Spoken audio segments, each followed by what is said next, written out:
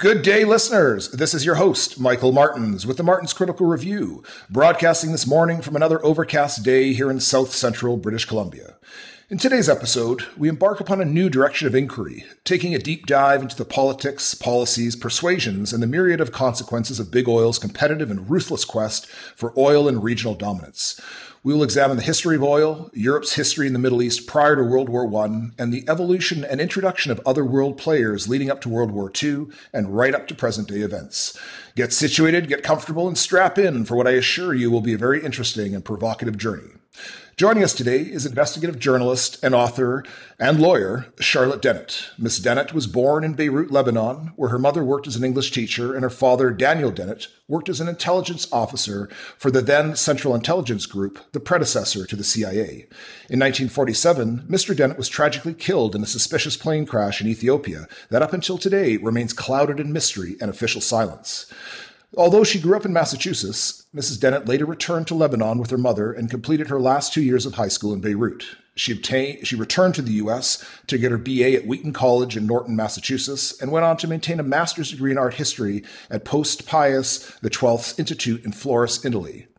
She then returned to Beirut to become a journalist, first as a roving correspondent with the weekly English-language feature magazine The Middle East Sketch, and later as a reporter for the Beirut Daily Star. Her journalistic work took her beyond Lebanon to Syria, Jordan, Israel, Iran, Iraq, Dubai, Kuwait, and Oman, and she became fascinated with the impact of modernization on women's lives in those countries. Mrs. Dennett is also the author of a number of books, including Thy Will Be Done, The Conquest of the Amazon, and her latest book, Follow the Pipelines, which we'll be focusing on today. Mrs. Dennett has also been a lawyer since 1997, practicing as a sole practitioner in northern Vermont with an emphasis on family law, personal injury, and consumer fraud cases. Ms. Dennett, it's an honor to be able to speak with you today. Thank you so much for your time, and welcome to the show. Well, thank you for that comprehensive rundown of my professional life. I'm Ms. Dennett, not Okay. Mrs. I'm sorry, Ms. Dennett.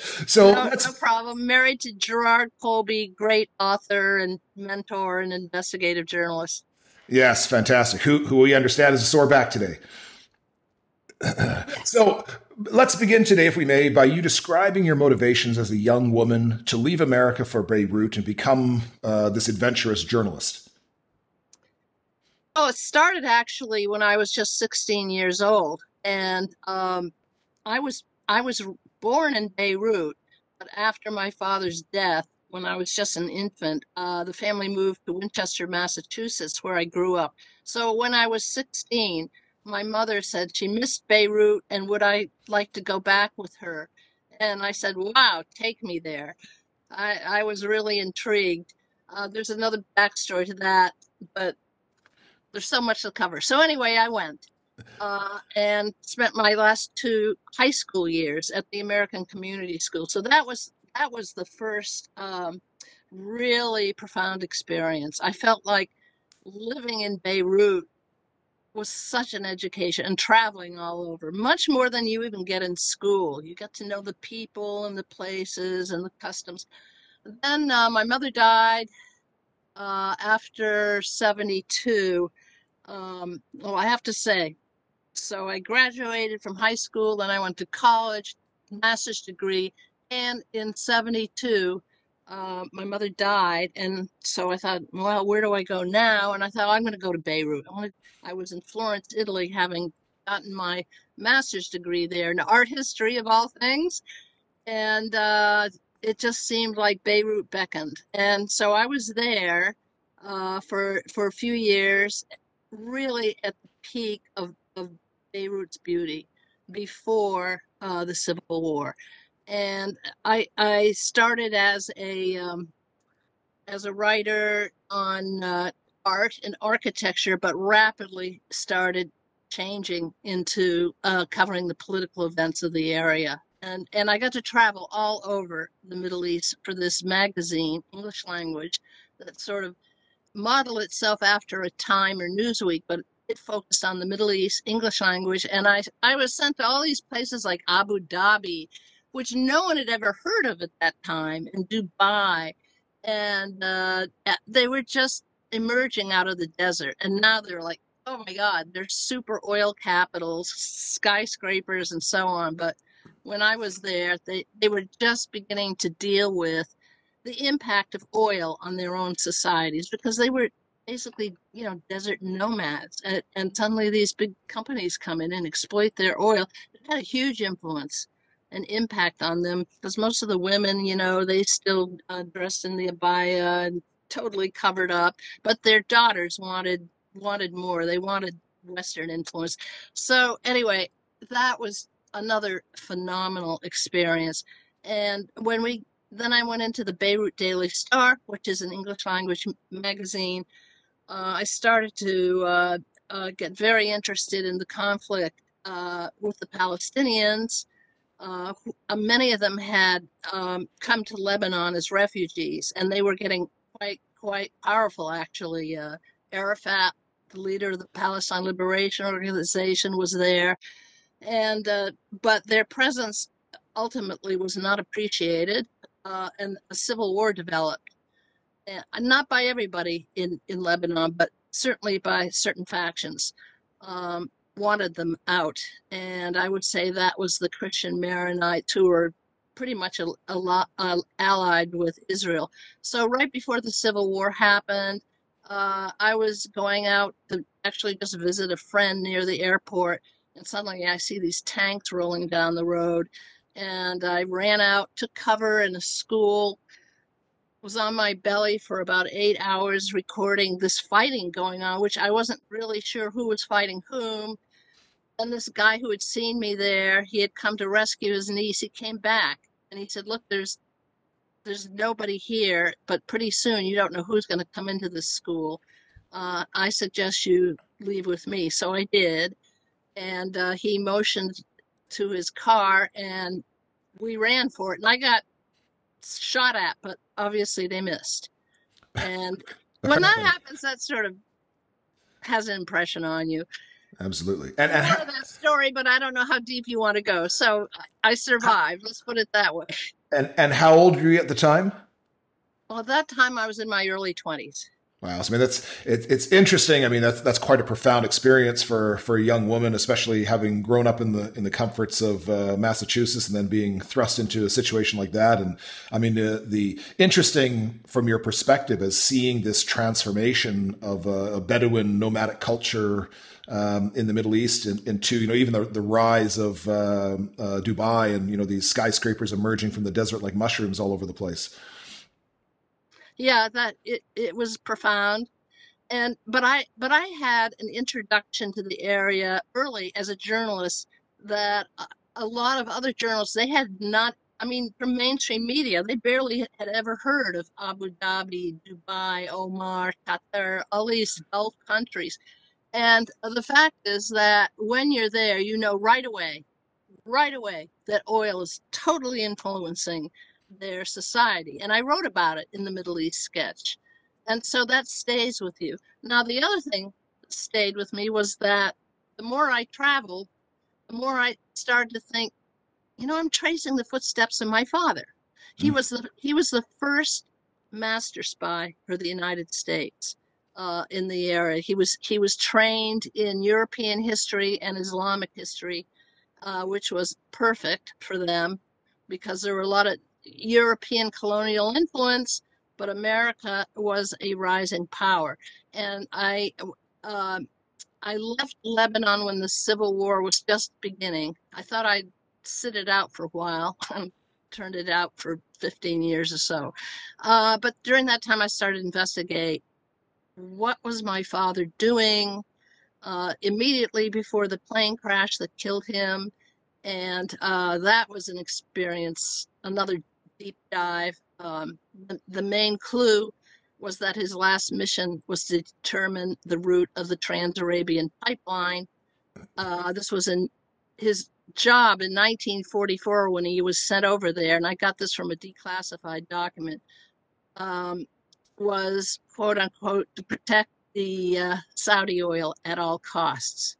That really struck me. And the other thing is, where's the terminal point of this pipeline taking Saudi oil to Europe? Well, there were two possible points. One of them was Lebanon. The other one was Palestine. It had not become Israel yet.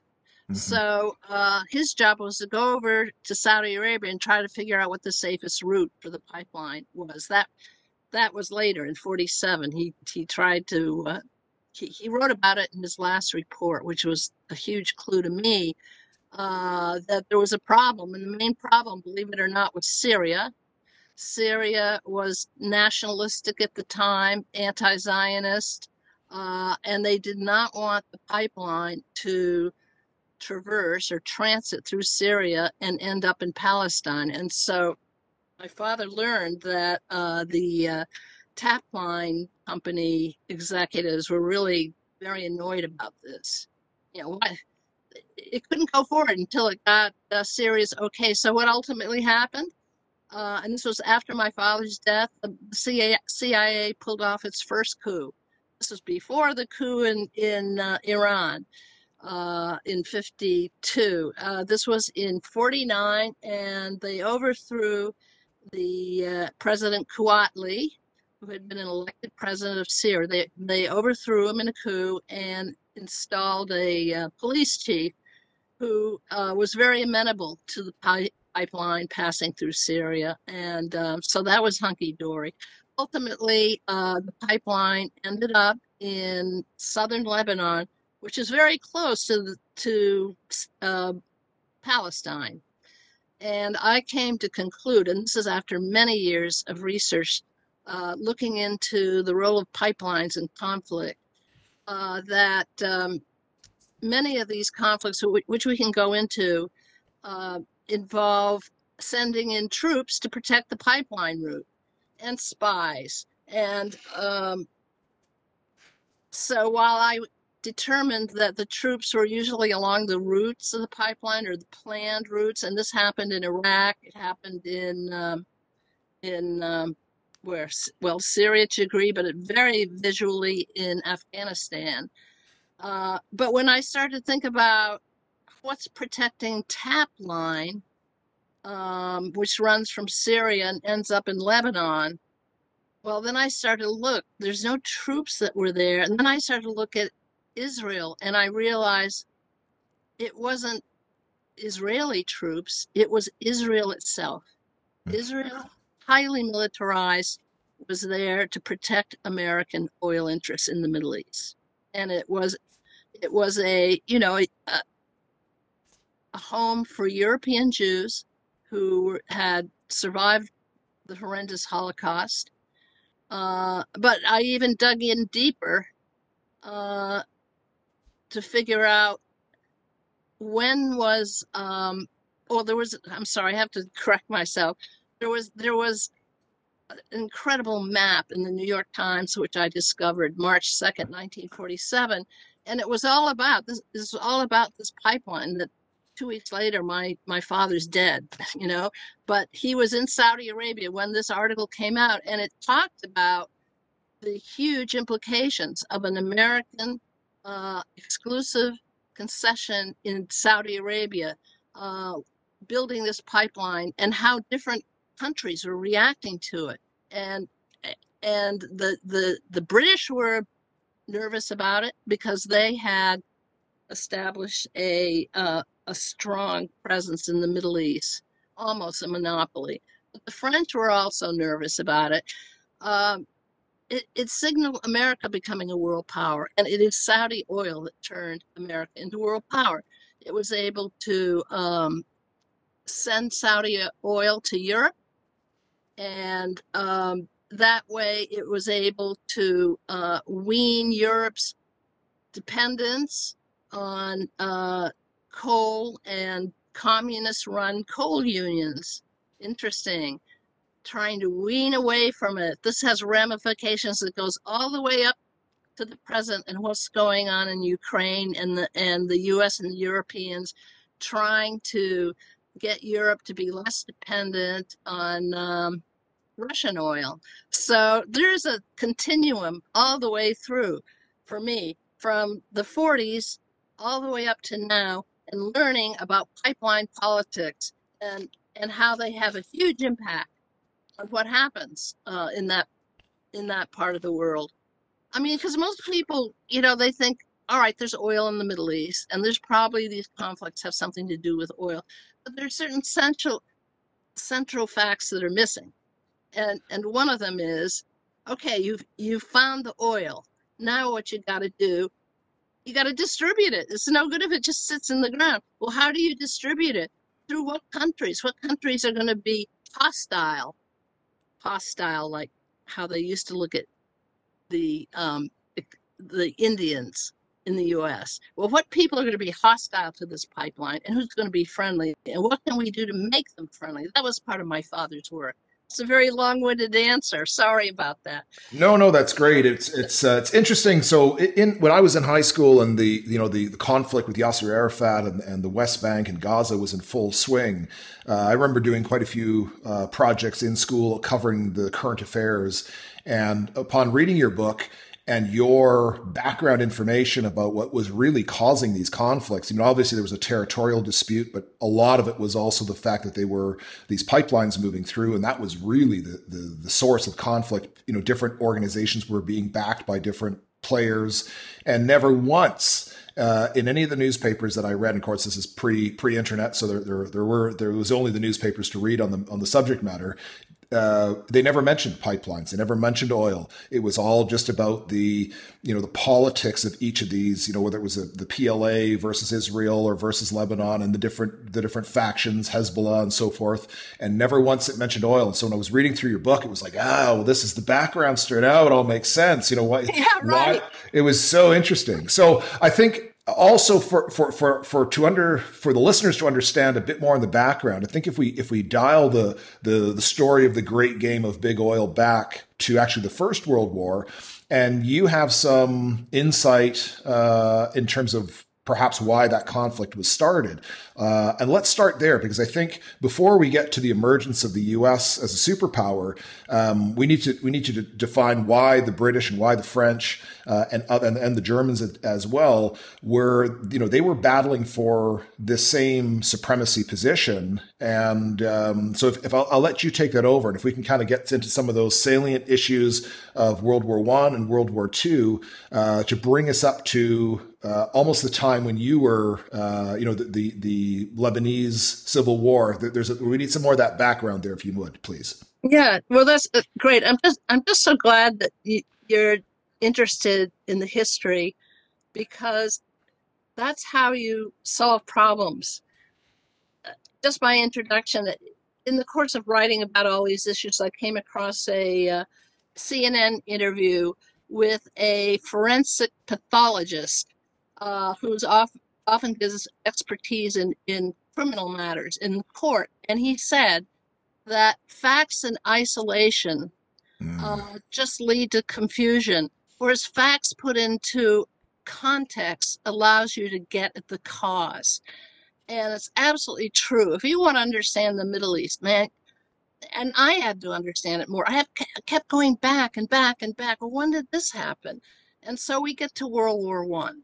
No, you got to go before World War One. You got to go to 1911, when Winston Churchill, who was then the First Lord of the Admiralty, realized that to remain a superpower, an imperial power in the Middle East, he had to convert the British Navy's reliance on coal for its fuel to oil. And this posed a dilemma, because Britain had lots of coal, but very, very little, if no, oil. So why did he want to convert? Because oil was more efficient and it was cheaper and it made the boats run faster, so to speak. So when he made this decision, he said he realized that Britain would have to fight on a sea of troubles. And indeed it did.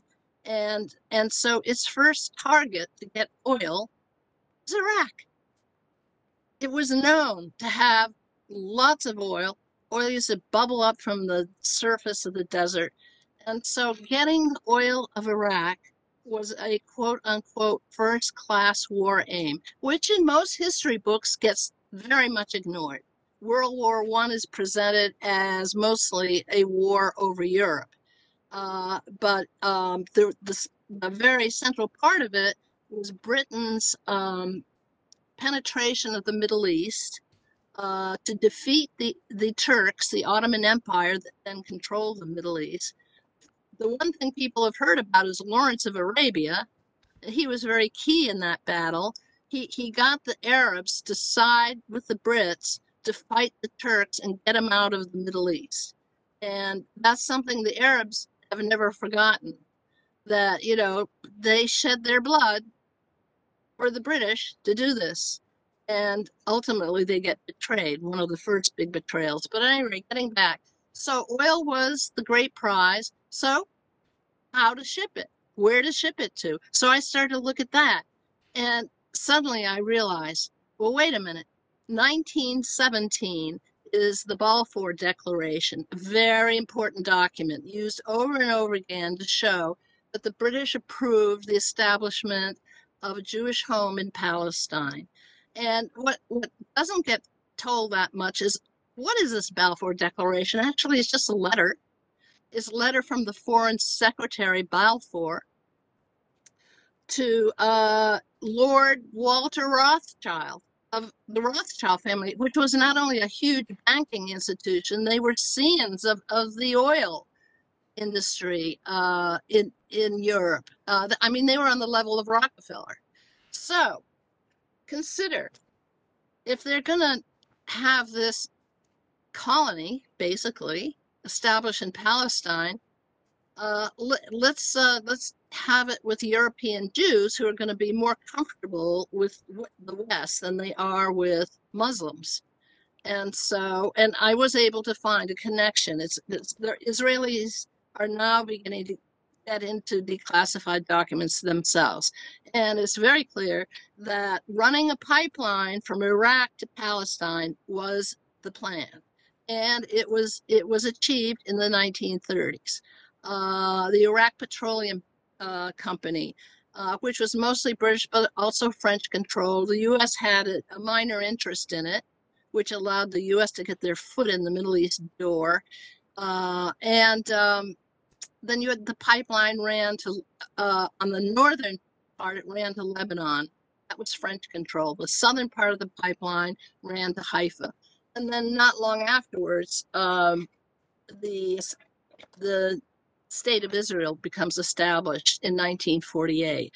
And so that was one aspect. Then the other aspect of the war the beginnings of the war that I discovered was a railroad, which in great game terms is sort of the predecessor to pipelines, as being very essential to the great game, to these battles for territory.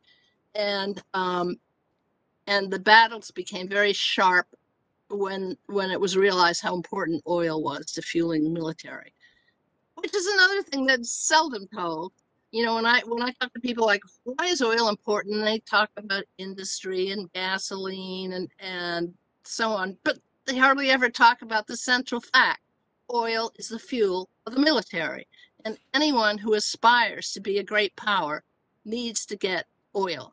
So right prior to World War I, the Germans were working with the Turks very actively to set up a railroad that would run from Berlin all the way to Baghdad. And its main objective was to get the oil of Iraq and well, certainly to get into that territory. And the deal was that in exchange for building this railroad, the Turks granted Germany oil rights on either side of the railroad.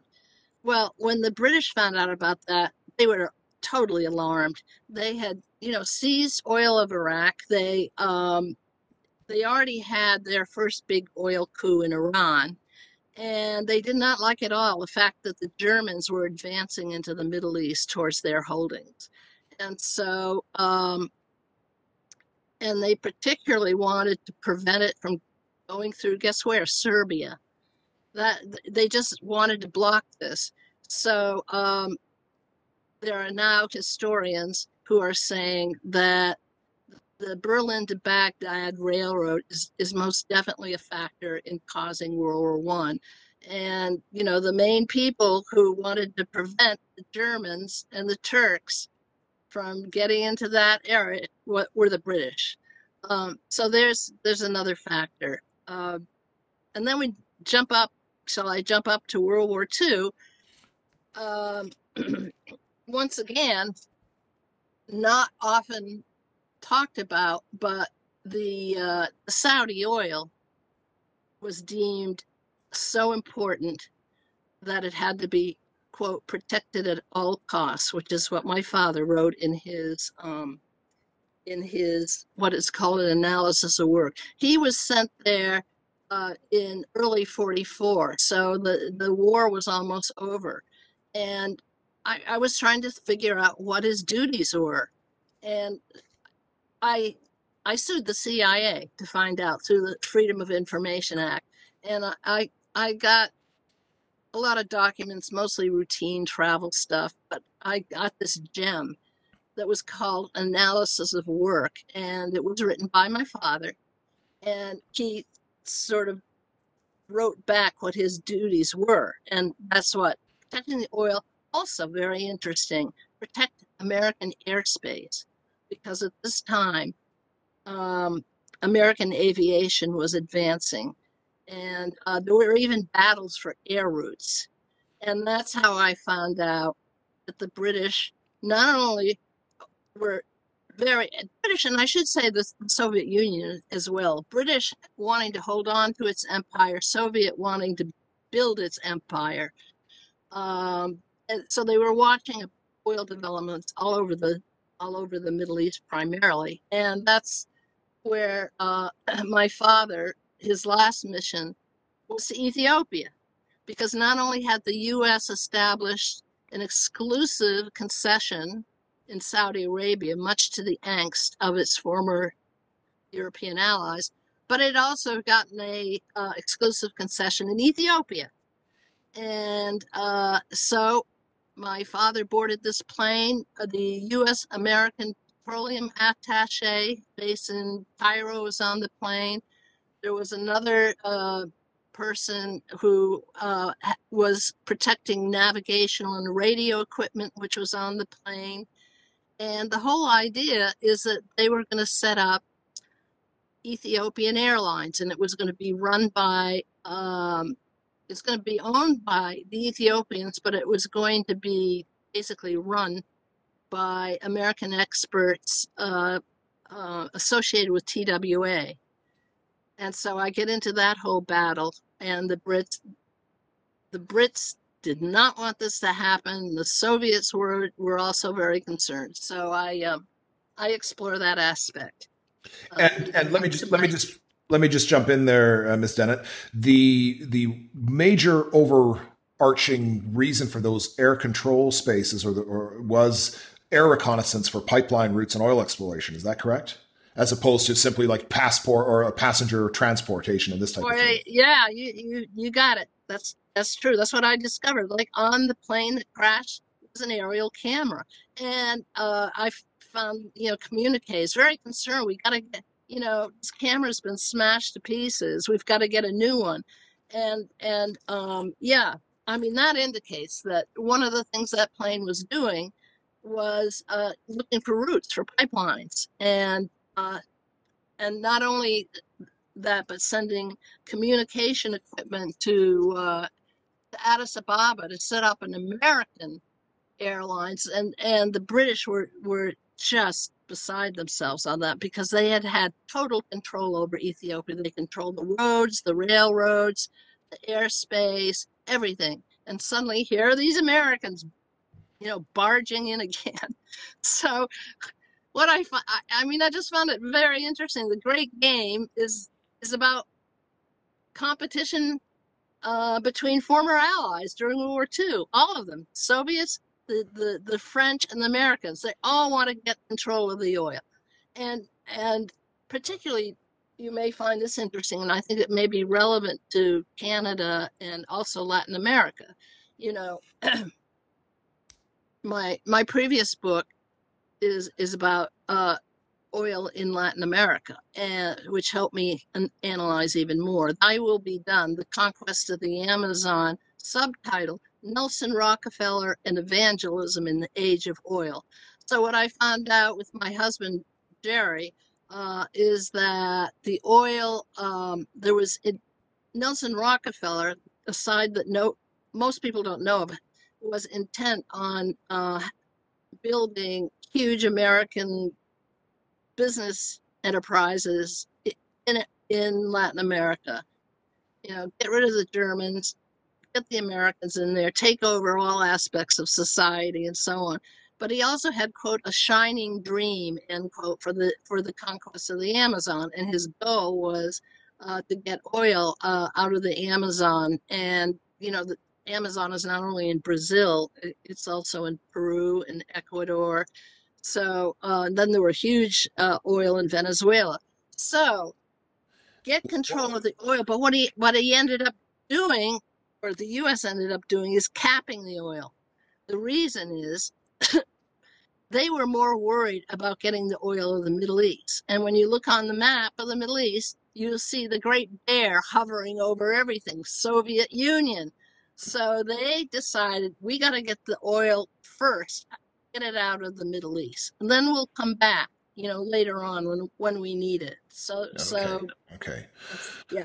So obviously that radio equipment that was coming in on that plane that your father was on and tragically lost his life on, one could imagine that wasn't only to be communicating amongst their own planes, that could have been also been used to listen to the communiques coming out of the British planes flying in the area to intercept their reconnaissance, I would imagine, which kind of leads into these different layers and different entities which are covert that are assisting the great game players, which is, you know, overtly more the CSS, CIA, MI5, MI6, but there's also a series of missionary organizations, the airlines, all these other layers that are either indirectly or directly assisting in this reconnaissance. Do you want to touch base on that for us? Well, yes. What I discovered in tracking Rockefeller influence in Latin America, and it took many years to do, I might add. Man, once you climb to the top of the mountain and you look at the world from the vantage point of the most powerful oil family of the 20th century, the view is fantastic. I mean, you start seeing all these interlocking relationships of people carrying out the demands of empire. They don't they don't even know they're doing it. I mean, this is the missionaries, for instance. Yeah, we found out that that there was Rockefeller and U.S. influence on using missionaries. Well, it makes absolute sense. That's what they did in the West, in conquering the West. They sent out the missionaries first. They're like scouts, and their job is to pacify the indigenous people, and so that when there are incursions of oil crews or ranchers or agribusiness trucks and they come onto indigenous areas, they need to know if they're going to be friendly or hostile. That's where intelligence comes in, but that's also where missionaries come in, because they think they're doing God's work by saving indigenous souls, and they're very sophisticated. And by the way, this group, the Summer Institute of Linguistics, which sounds very scientific and very secular, but is actually evangelical, back in the U.S., they're called the Wycliffe Bible translators. What they do is they convince these Catholic countries to invite them into Latin America to translate the Bible into indigenous languages, so the indigenous people can read and write, know their language. But then the underlying thing is what they use is the New Testament for teaching them their language.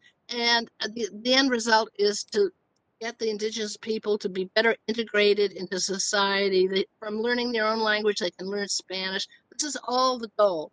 But the ultimate goal is to develop the oil. And the various countries in Latin America agreed to doing this because they needed to develop the oil, and no one else had the guts really to go into this forests and confront indigenous people and not know what'll happen. Some of them got killed and became very famous. Now they're all over the world. They're in Africa. They're in Southeast Asia. I mean, Jerry and I wrote this massive, it's a 1,000-page book, hoping that it would have UN investigations on the genocide of indigenous people, which never happened, of course. No. But it was a huge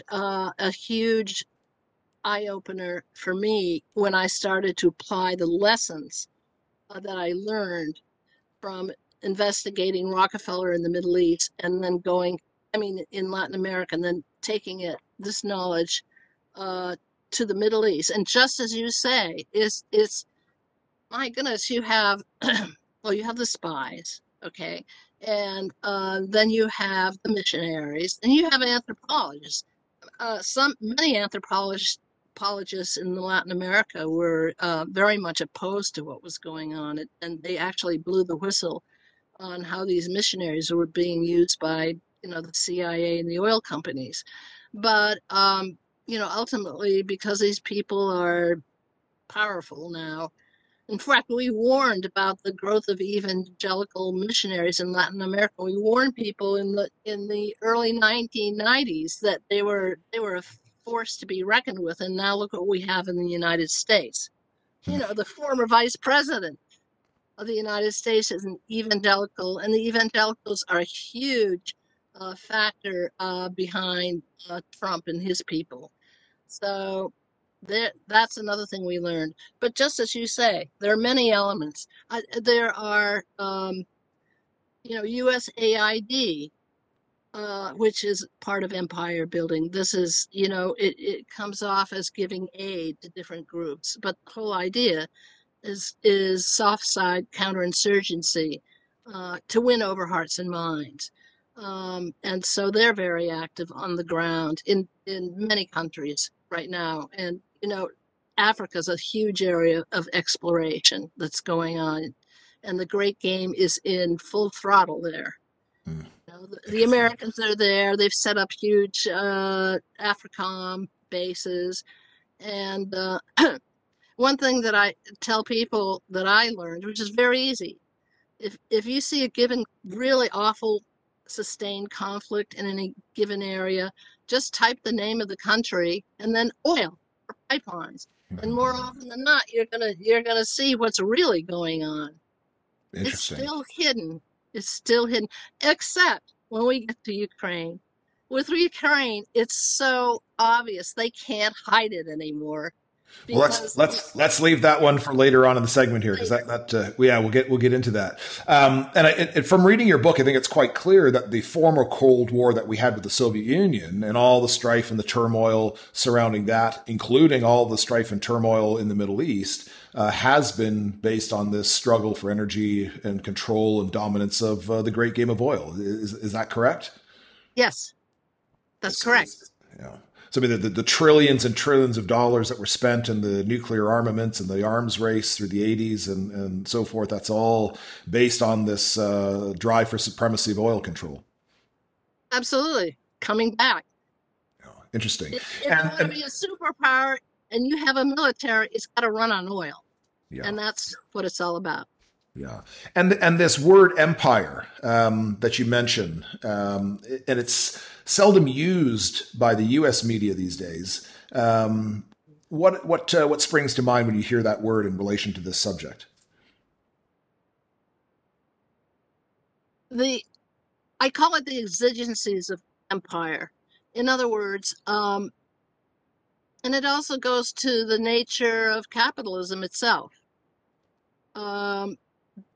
Not to say that before there was capitalism, there were empires being built and later destroyed or disintegrating. But in the modern world, what capitalism is based on is competition, and you're constantly having to outcompete your competitors.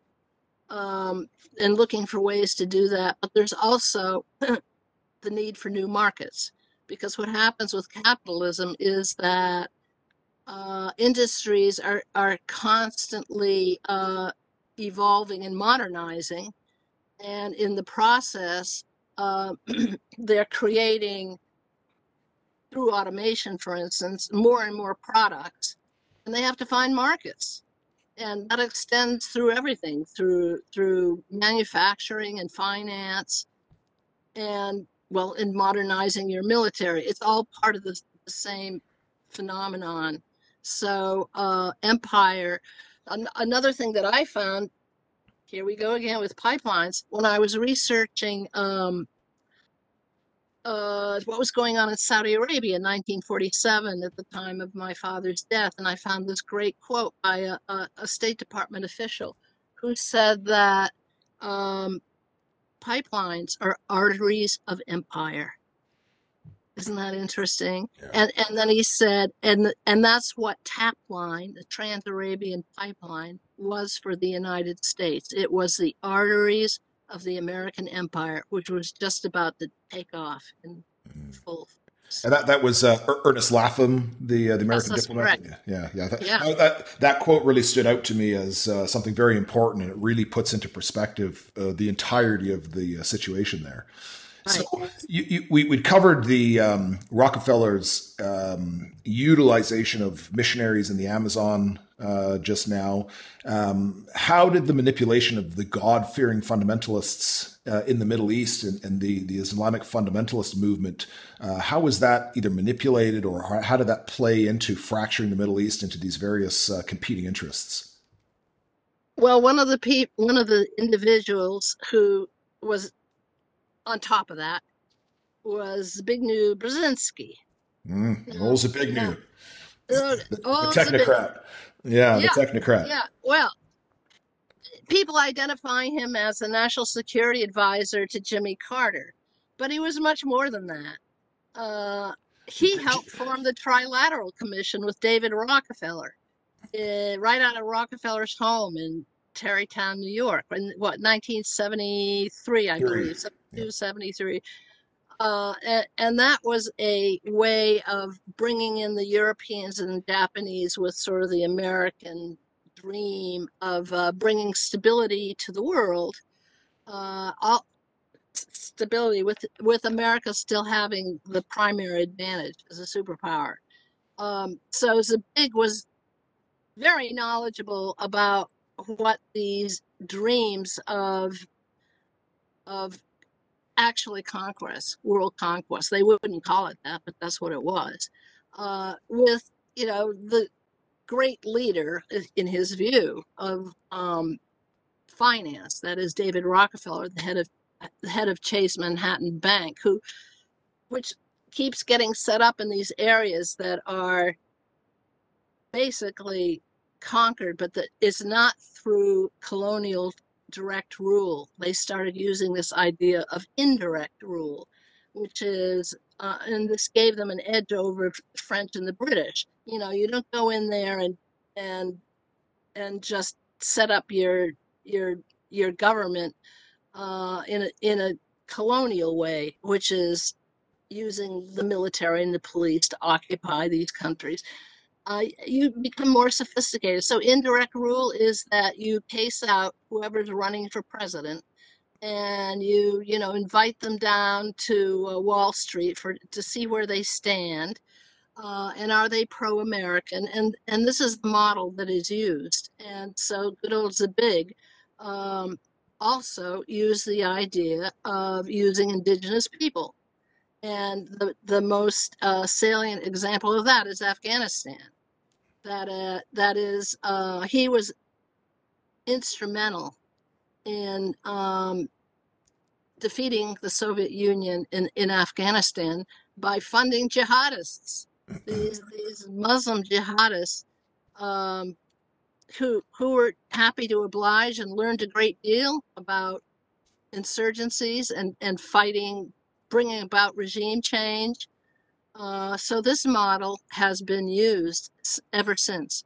Uh, and my area is the Middle East, of course, but people should apply it to different parts of the world. Some people say that as thy will be done, that is, what is it? a I haven't got the right word here, but it's the model for conquest.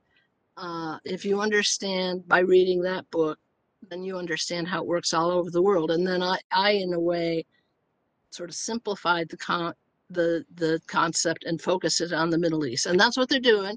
As we all know, the Taliban. There's a classic example. In Afghanistan, the Taliban were courted by the neoconservatives with Dick Cheney very much involved and others. They developed in, I think it was 1997, this project for a new American century. And the whole idea is they wanted to make America the only superpower. And it was going to conquer the world, quite frankly. And so they actually allied with Brzezinski. This was interesting too, because Brzezinski represents the most sophisticated rulers in their approach to conquest. And oftentimes it's also through economics, and it's through the World Bank and extending loans. That's the pattern, rather than just clobbering people. So when the war in Afghanistan happened and Iraq, that was by Bush. That struck me as a less sophisticated way of getting what they had all wanted, which was to conquer the Middle East and Central Asia and Eurasia. And there's this one great quote that the plan was to conquer 7 countries in 5 years, which it's still in process. But that was the neocon objective. But I didn't see Zbigniew Brzezinski, preventing it from happening. He was in on it as well. So, and that list of 7 countries, how many are still yet to be conquered? Because I believe that on that list, Libya has been conquered. Many of those nations have been conquered already at this point. If you'll hold on for just a second, sorry about that phone ringing. Sure, that's no problem. And of course, also within that group of Zbigniew Brzezinski and Rockefeller, you missed Henry Kissinger, or the old goat. And absolutely. Of course, he's part of it. Interesting to note that since the Jimmy Carter administration, the Trilateral Commission has featured, or members of the Trilateral Commission have featured very heavily in all administrations since then. Over the years, including the Clinton administration and even up until the Obama years. So those technocrats are really running the show. And yes, I mean, as you suggest, they've evolved from this overt colonialism to a much more different form of subjugation, and probably even more pervasive than simply going in there with a frontal assault. Yeah, you put it very well. And I was just looking for my list of 7 countries, and I haven't got it on the top of my head, but they certainly included Iraq. I think Syria's in there as well. Syria is in there. Somalia, I believe. Okay, yes. Anyway, read the book, you'll see it. I'm sorry, I can't. Thought I had the link to it, but I don't. So, yes. You've got it down. I mean, look what's happened. Well, I'm skipping over to Ukraine again, but it's economic pressure. Yeah. It's economic pressure that they have used more than anything else. Absolutely. So would you then consider that the war, I guess it was the Dick Cheney Bush war on terrorism and the invasion of Iraq and Afghanistan, although in the public's eye was painted as the revenge and a desire to bring the perpetrators to justice, but really this had entirely other motivations, which again are the conquest of oil and the influence in that region. Would that be correct? Yes. Yes, that would be correct. I wrote a piece when these invasions were happening in the early 2000s. I wrote a piece called "The War on Terror and the Great Game for Oil: How the Media Missed the Context." I wrote that for a book called "Into the Buzzsaw: Leading Journalists Expose the Myth of a Free Press," edited by Christina Borgeson.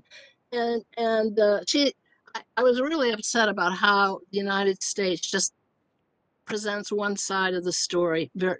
Just it's been this way all my life, watching Well, how they show the Middle East. They just only their propaganda is just more sophisticated than the Russians.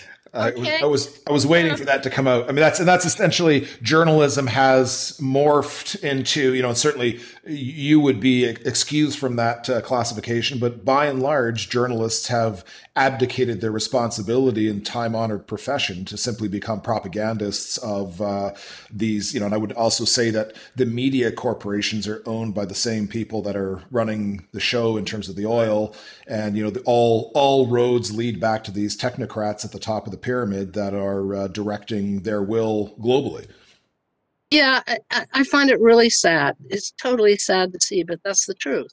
Well, If you want to be an investigative journalist, um, you're going to suffer the consequences. That's what Into the Buzzsaw reveals. yeah, And yeah. Christina went on to write another book about how the media just totally missed the story of Mm. Iraq. They didn't even know why we were really in there. And so what I've done Wasn't it is, weapons of mass destruction that yeah, right, Saddam Hussein had? yeah, I yeah, thought that was that the was it. problem. Well, this is another interesting finding about the war in Iraq.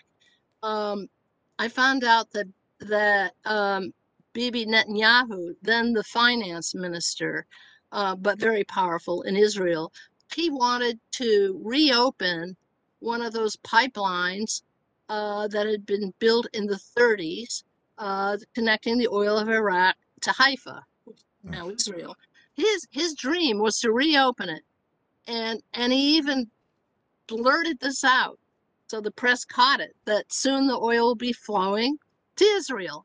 And the scheme was to get a Iraqi exile named Ahmed Chalabi to replace Saddam Hussein. There would be the regime change. Then they'd get this guy in power. And he was pro-Israel. And so he had no problem with the Iraqi oil flowing to Israel. I mean, this is like a repeat of the Syrian civil war. I mean, the Syrian regime change in 1949.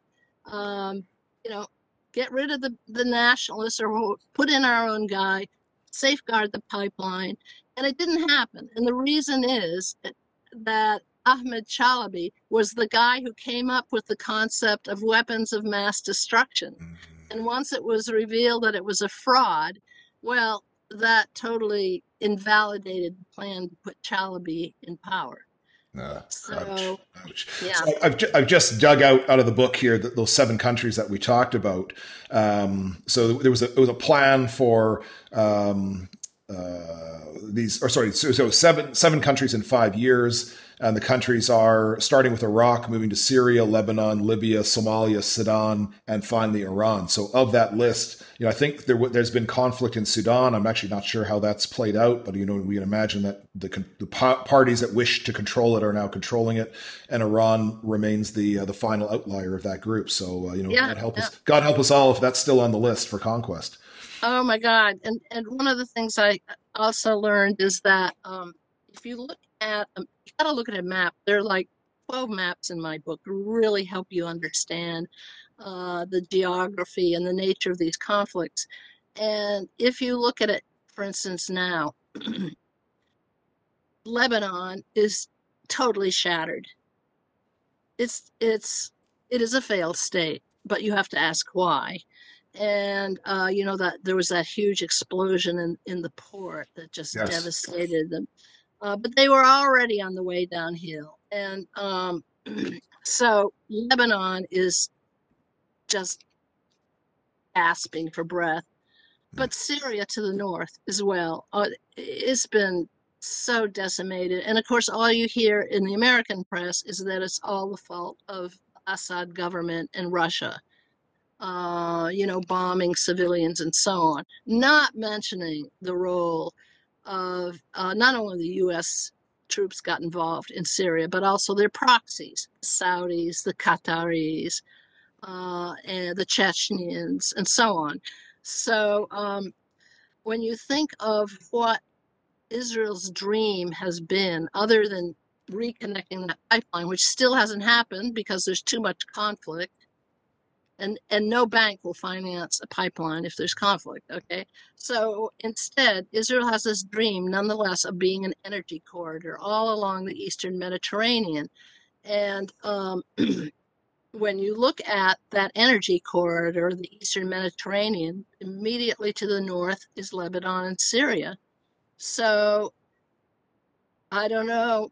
They're almost not in a position to resist this dream, except in Syria, because the Russians are still there. They're not going to let that happen. But these countries have been flattened and totally destroyed. So now then you have to look at what's happening offshore. There's huge natural gas deposits found in the Eastern Mediterranean. So there, and oil. And so now you've got conflict over who's going to exploit them and what the boundaries are. And Gaza had a right to that natural gas offshore. And look at what happened. Some of the major assaults against Gaza that happened by Israel was to prevent it from getting control over natural gas, which the Israeli government felt would feed into terrorism. And that was not the plan. That was not the plan. I mean, good cover story. Arafat said, this is a blessing to us. We'll finally have economic independence. We can develop this. Well, it hasn't been allowed. It's been prevented. So, and the other thing that's happening, what Israel is doing is pursuing what's called an East Med pipeline. They're going to take their offshore gas and oil and pipe it through Syria. I mean, through Cyprus, and then on through Europe. So that's the alternative plan. But there's been like conflict with Turkey. Turkey wants to lay claim to some of those deposits. So it just seems never ending. This great game for oil. We're going to have continued conflict until the military relies on other sources of energy, and so do everything else, and industry and so on. And of course, climate change. Climate activists are very concerned because despite all these efforts to turn to alternative energy, the great game continues big time. And so the military increases. Absolutely. So just wanted to steer back to Afghanistan. And after reading your piece there, I'd reached out to a couple of my Canadian Armed Forces veteran colleagues, and they've all confirmed that they were very aware that their locations and their actions were to support the TAPI pipeline route. It was, or certainly amongst the higher officers, they were absolutely aware of what their purpose was. They were under no illusions that they were doing anything else. Do you think that pipeline will ever be constructed given, the present situation over there? Well, I've been following it. And before the U.S. withdrew, the Taliban was meeting with U.S. officials and not only U.S. but Turkmenistan primarily. I mean, the U.S. is in there, but okay, they're meeting with the head of Turkmenistan, which is where the pipeline originates. It's called TAPI: Turkmenistan, Afghanistan, Pakistan, India. TAPI. Those are the countries it is to traverse through to carry some of the great riches of the Caspian Sea, and so. Originally, the Taliban were thought to be the greatest protectors of the pipeline route. This was even before the invasion, and then relations soured between the U.S. and Taliban over 9/11 because the U.S. asked the Taliban to turn over Osama bin Laden, and they said, well, we're not going to do that until you show us proof that he was involved in 9/11. The proof was not forthcoming. In go the troops. They defeat the Taliban, take over, try to control that pipeline route. Now, it has been built from Turkmenistan to the border of Afghanistan, but it has not proceeded for obvious reasons, all the conflict. But the Taliban are once again in negotiation with certainly Turkmenistan, and they have guaranteed that they will protect the route of that pipeline, which must have been part of the whole withdrawal scenario that most people are not told about. You know, Yeah, the so U.S. forces will withdraw, but Taliban, you better damn well support that pipeline route. And I'm very glad to hear that you consulted with Canadians about that. I have been in touch with John Foster, who is an economist. He used to work with the World Bank, and he blew the whistle. It's in my book.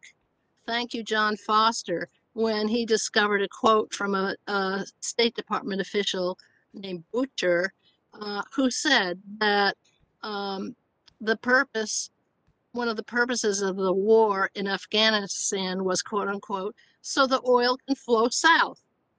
And that meant south to through Pakistan to India and on.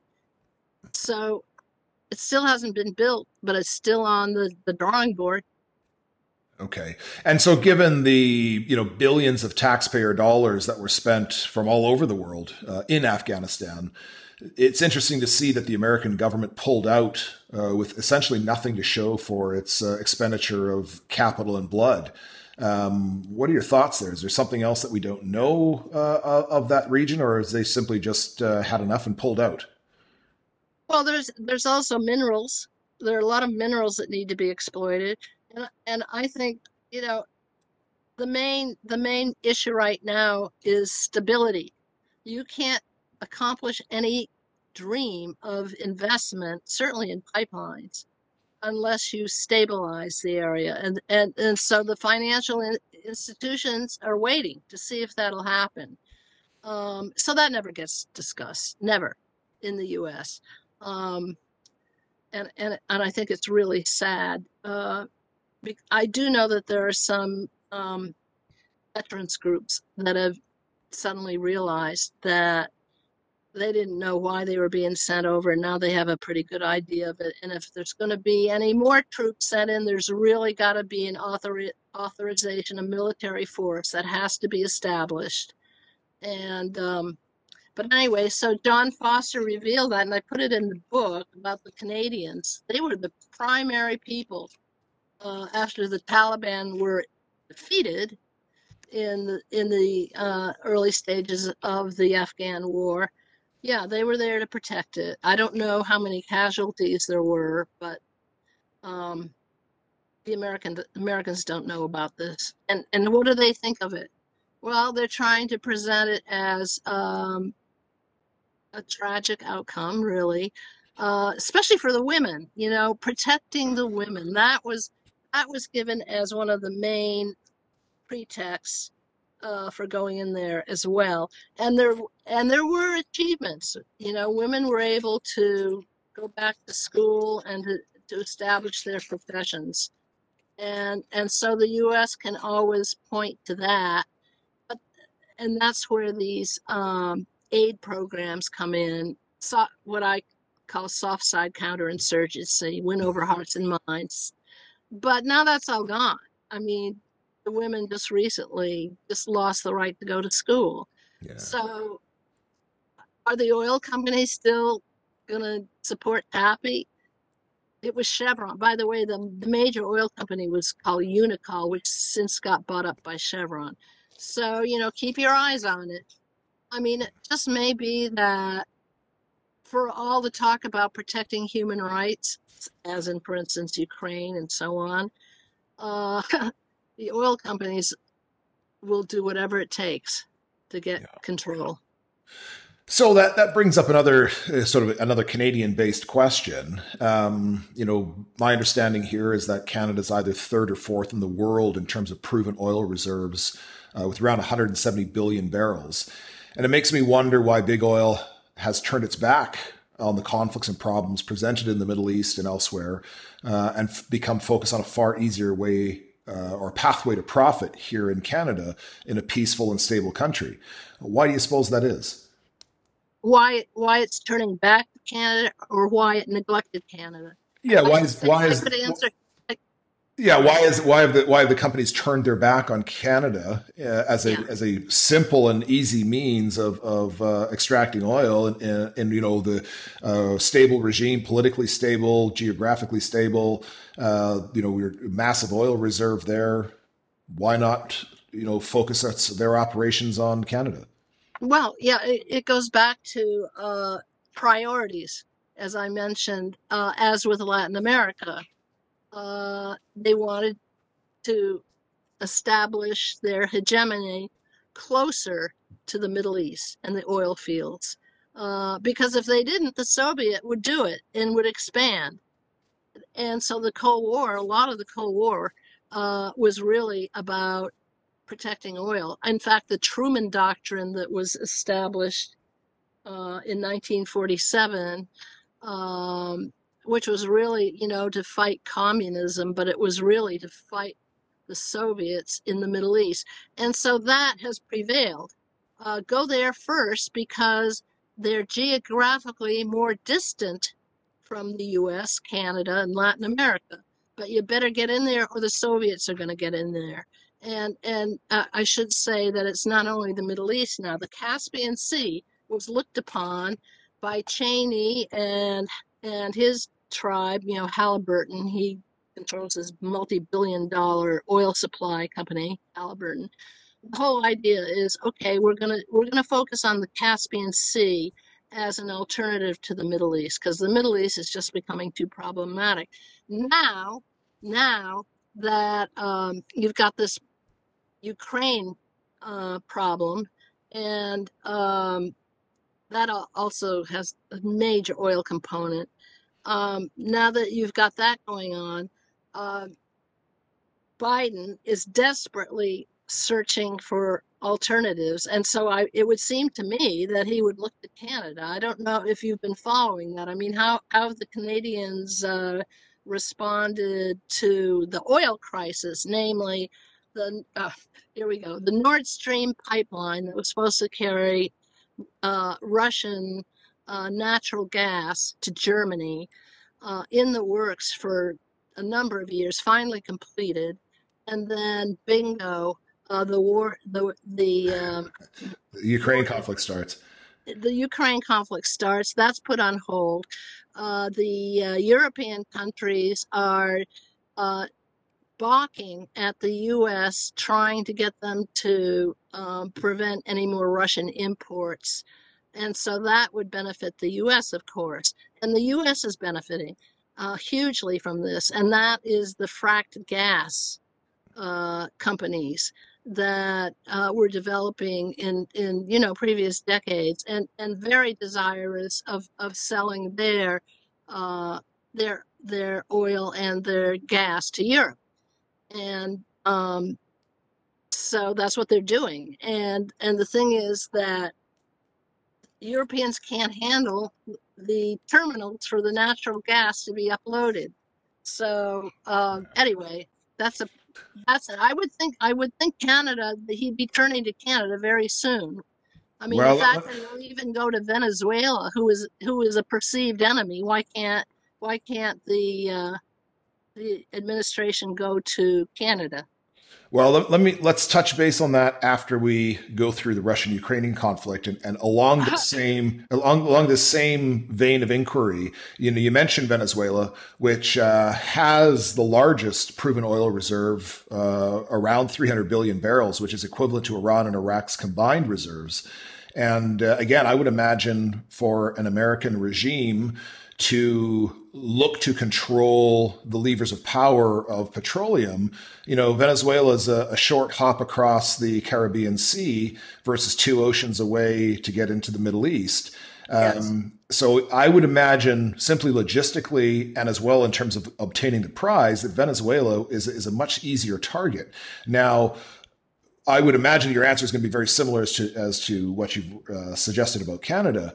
My assumption here is that the military-industrial complex is somewhat of the incestuous cousin of big oil, and that the mentality here, the controlling elite, really amounts to something along the lines of why develop oil in the absence of war when we can double our profits with war and oil? Would that be a correct assumption, perhaps, or too I think, simplistic? well, no, I think it's very perceptive. That's always on their mind. What's the cheapest way to get a hold of the oil, and how can we profit from it? And they're profiting famously. Certainly the American oil companies are. I mean, they hurt during the initial stages of COVID. That was very scary when the price of oil fell to below Negative. $5. Yeah. And now it's huge. They're making billions in profits. And the U.S. is actually holding hearings right now. They think that they've actually inflated the cost of oil at the pump. Um, but anyway, yes. So I would think Canada would be very much involved as well. But I haven't followed Canada. I'd be very curious to know what you've Well, learned. sure. So again, before we get to Canada, let's Okay. do a bit more of an analysis on the Russian-Ukraine conflict. Okay. And before we went to a full-on hot war, I was of the assumption leading up to that Putin was simply saber rattling and looking for a means in which to create panic amongst the oil futures traders to drive up the value of oil. Because of course, when we were hovering around that $50-$60 mark, Putin's economy thrives off of oil, and a large portion of his foreign dollars coming into the country are via petroleum sales, probably particularly to China and secondarily to Europe. And so, what better way to increase your profitability than to feign a war?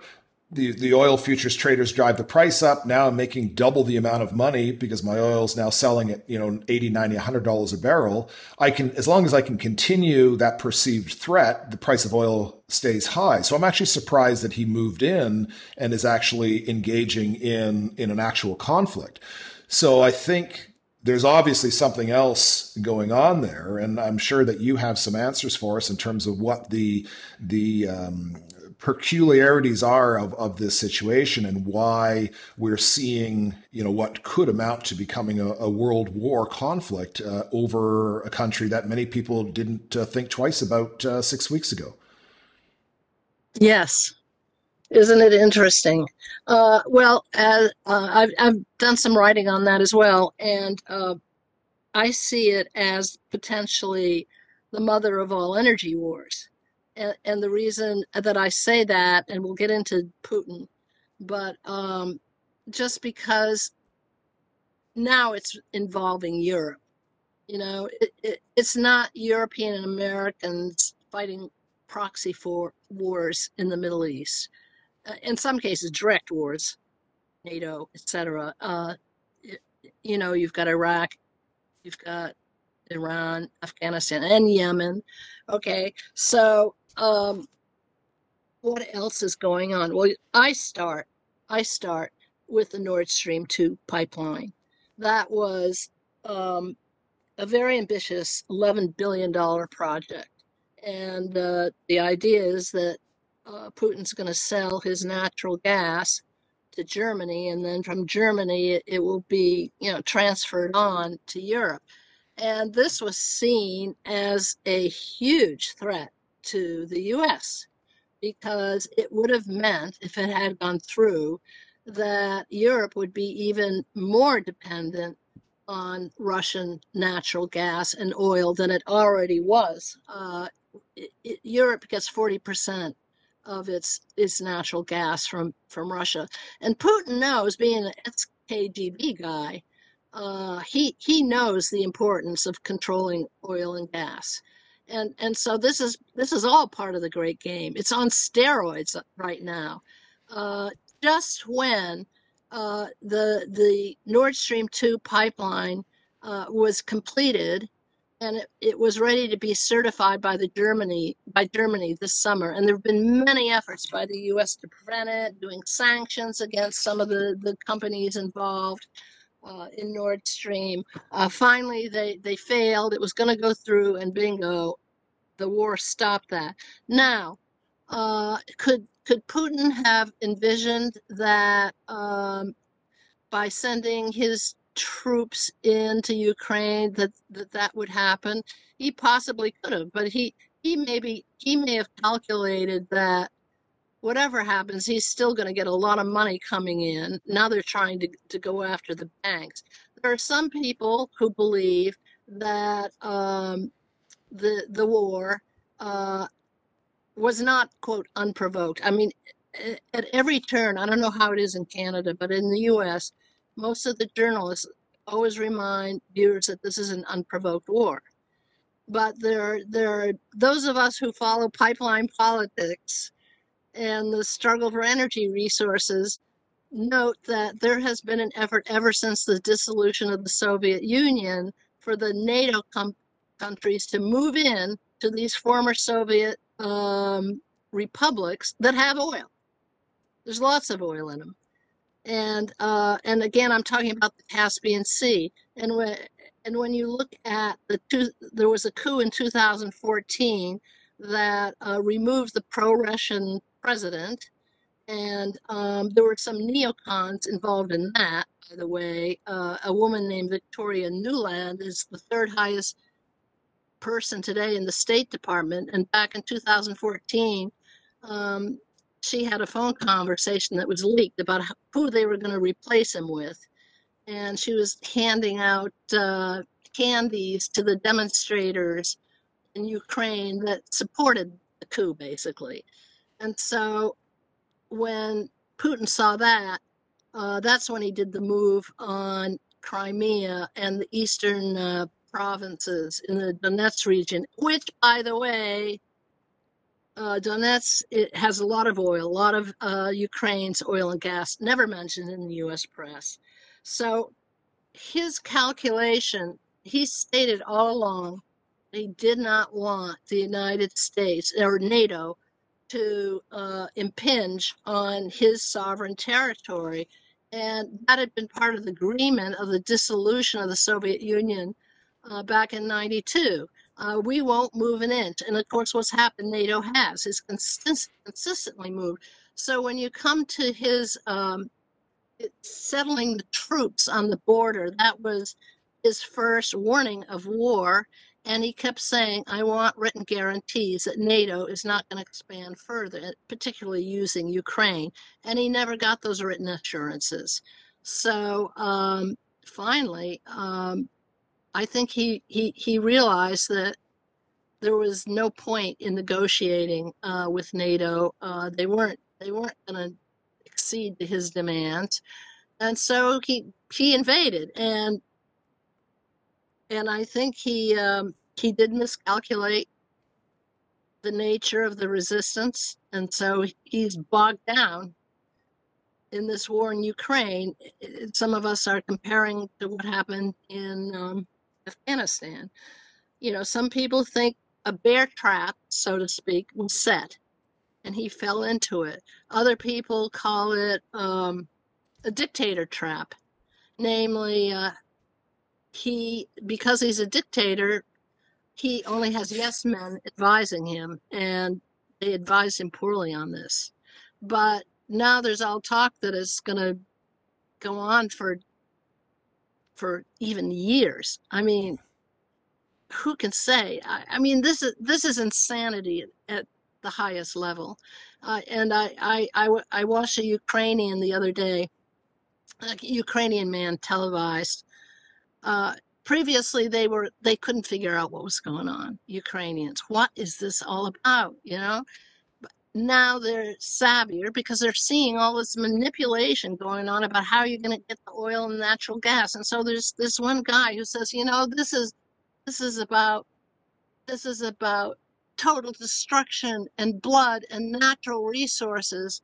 And I'm making an appeal to humanity. This is a humanitarian crisis on the grandest scale. And of course, we're all worried about nuclear war. And it's very sad to see the Ukrainian people being put through this horror. And NATO isn't doing any, I mean, it's sending in its arms, but it won't confront Russia directly because that takes us to nuclear war. So what have we come to? My hope is at the very same time, there's more and more pleas for search for alternative energy, because what are we going to do? Are we going to destroy the planet through climate change? Are we going to destroy it through another world war? It's got to stop. But saner minds are very much in the minority. It's just a totally tragic situation.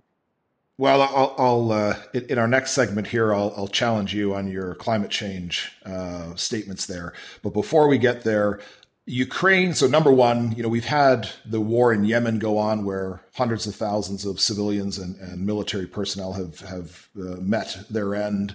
And nobody in the West has been flying a Yemenese flag in their front yard.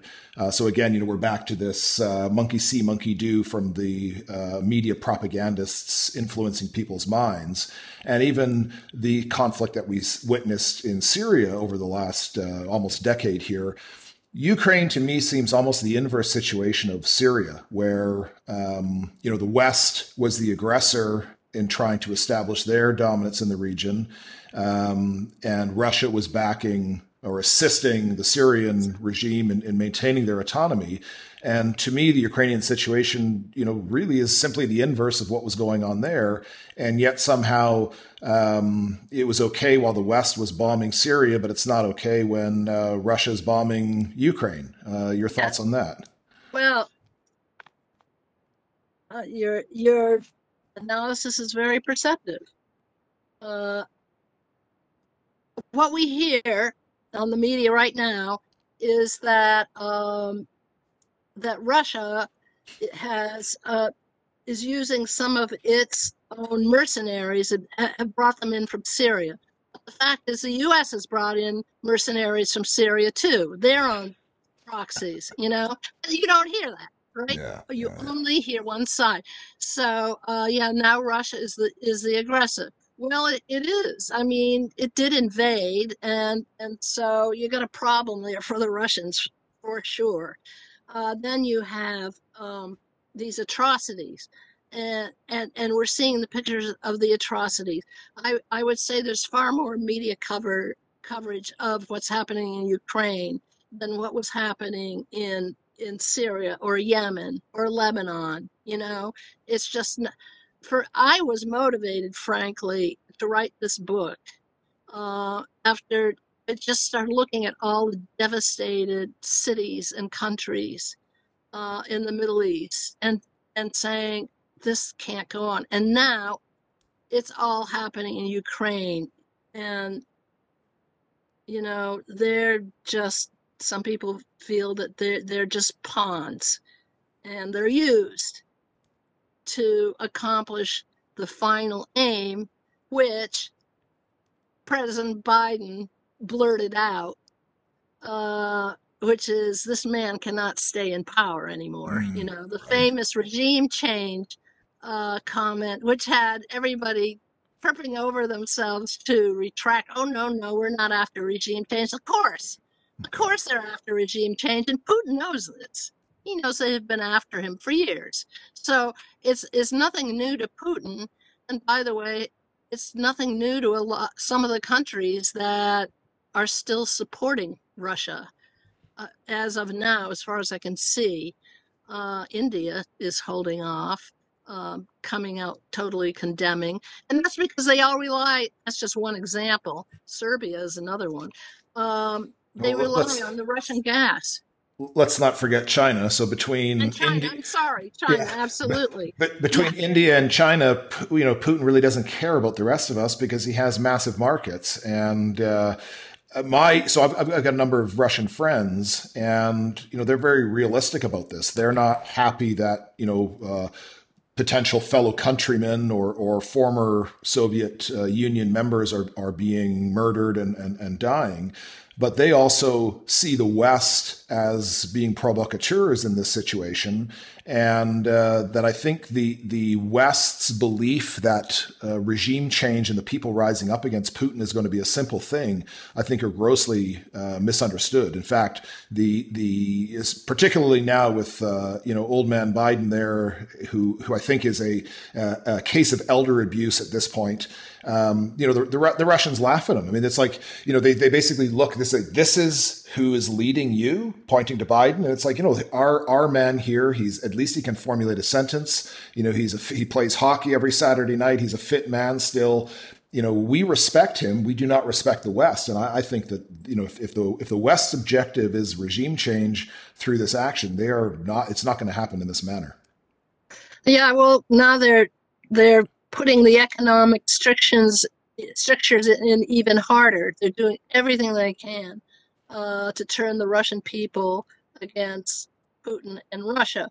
And sanctions have proven not to work well in the past. They just get people more pissed off at those who are making their lives miserable, And then you combine the fact that now Putin has total control over the media. I mean, I thought it was interesting. I didn't realize that, like CNN, a few months ago was still able to show in Russia, but now that's all blocked off. Well, by blocking it off and putting out their interpretation of what this war is about, I think, the Russian people are going to stick with Putin. Of course, some people say that, the polls are meaningless, because what are you going to do if someone calls you up and says, hey, what do you think about Putin? Yeah, of course. You're going to say, I can't stand the guy. He's a dictator and he's a war criminal. Are they going to say that? I don't think so. So you can't rely on the polls necessarily.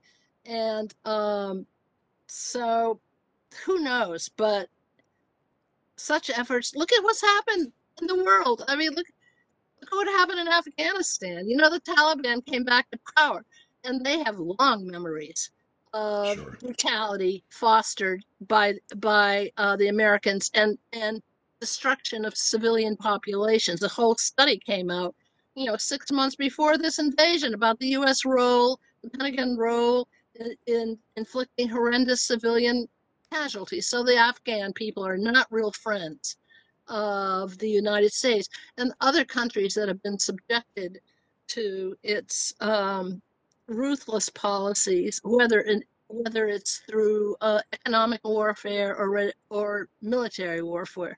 So it could be that Putin is playing the long game and thinks that as long as he's got China and India with him, and the U.S. is trying to change China. I mean, here we are, great game, still going on. Well, and again, as long as this conflict goes on and the price of oil hovers around $100 a barrel, as long as Putin can manage his war expenses so that they don't exceed what's coming in from the sales of petroleum to China and India, he's making out like a bandit. I mean, that's just that's the simple reality. And I'll also put out, as the European people that have been misled by the climate alarmists into believing that CO2 is somehow a toxic substance and leads to climate change, particularly the Germans, who are very reliant now on Russian natural gas for their energy, which heats their homes and powers their industry, there will be as those sanctions are felt within Germany, they will have no choice but to rebuke NATO's and America's sanctions in favor of continuing their own existence, because every month that this conflict goes on, and we're into April here, planting season in the Ukraine is upon us. If those fields aren't planted, and Europe begins to feel the effects of a shortage of food, and as you mentioned, perhaps this goes on for years, this isn't going to go over well in Europe. As people begin to starve and freeze to death, and the backlash will not be necessarily against Russia, because you don't bite the hand that feeds you. So Europe has Germany is actually shifting now from the renewable green lie into, why aren't we utilizing our clean coal and our natural gas deposits domestically?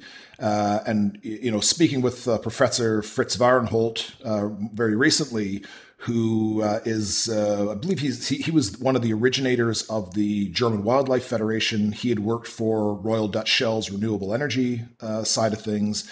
And he now has realized that much of his life's work was in vain, and that wind power is not the panacea for Germany that was once reported, and that the a lot of this rhetoric has in fact been rhetoric as opposed to meaningful results. And in Germany in particular, now that they have the highest kilowatt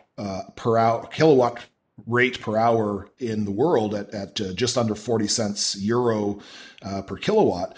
Heavy industry in Germany is failing. It's going elsewhere.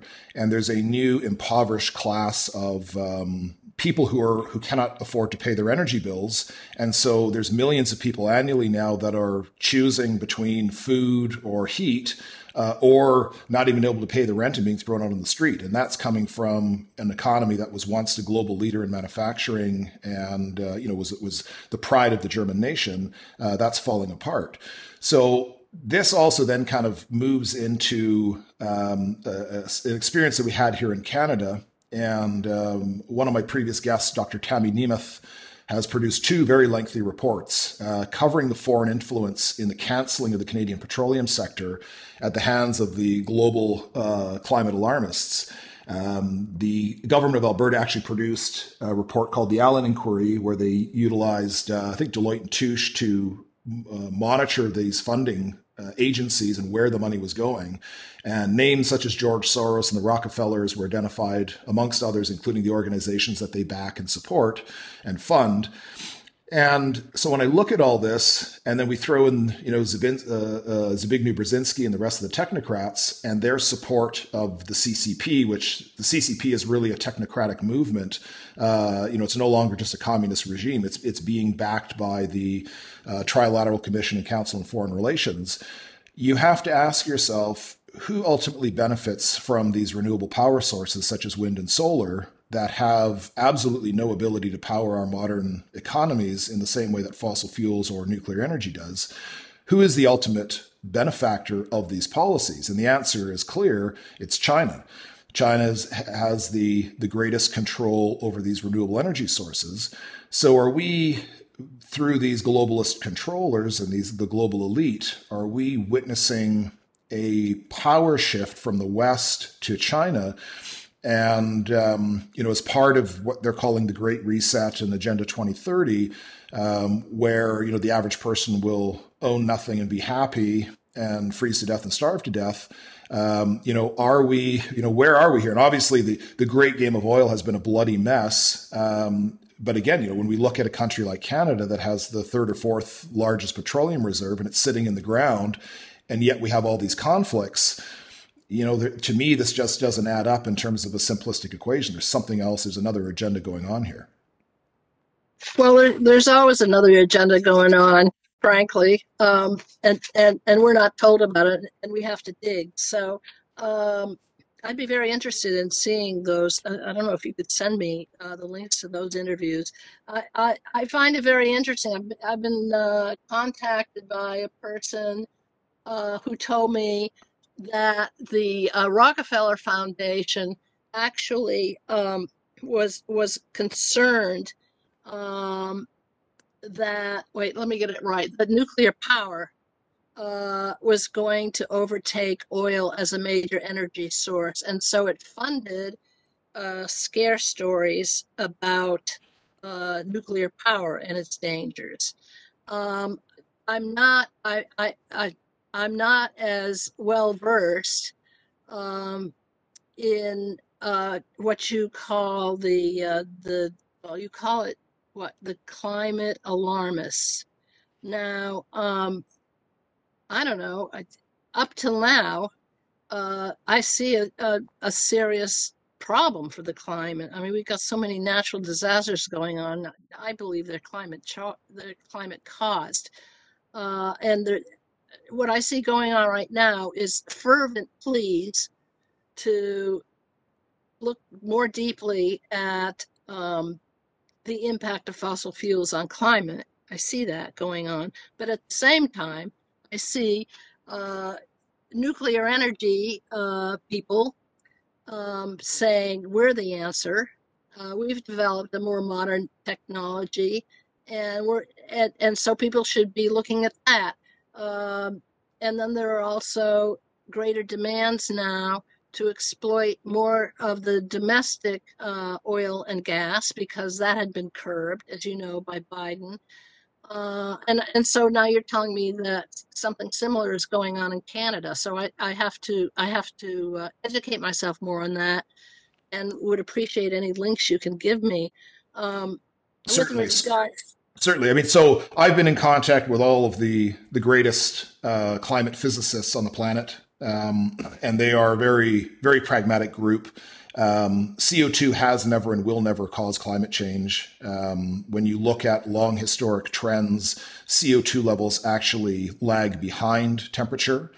And this is very well documented. The IPCC policy papers for politicians is an abridged version of the real scientific papers that are presented, and much of the evidence is bastardized. And over the 80 some odd climate models that have been produced since the 70s, not a single one of them has been accurate. And so when you do the statistical analysis of the probability of those all 80 being absolutely incorrect, the probability that they are simply incorrect is something like 1 in 4 trillion.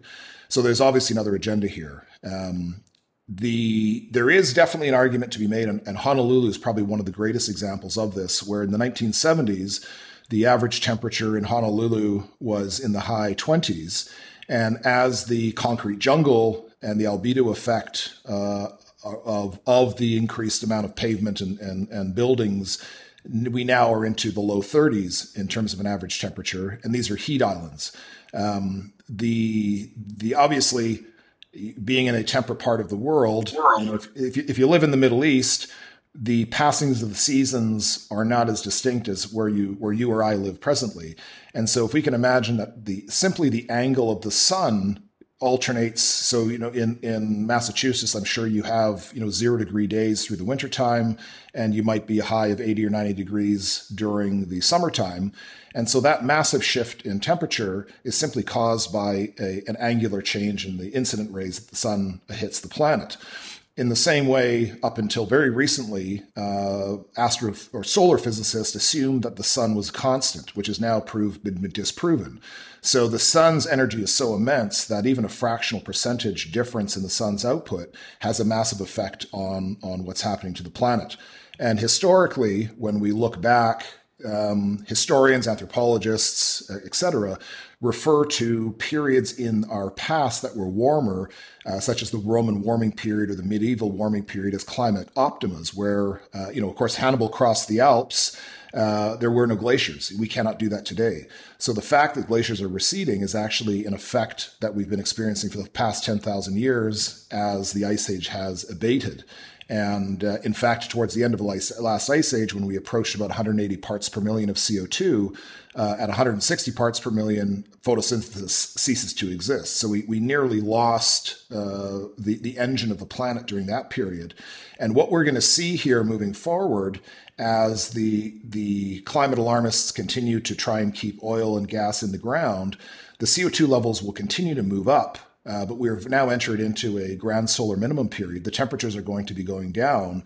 And so it's going to become a very difficult argument to sustain as the CO2 level continues to rise and temperatures go down. So it's going to be very interesting to see what their new propaganda around that situation is, which if you pay any attention to Forbes magazine, the great scientific journal that it is, they've now come up with a preposterous statement that global warming is causing global cooling, which of course is preposterous, but it again, it's part of that narrative.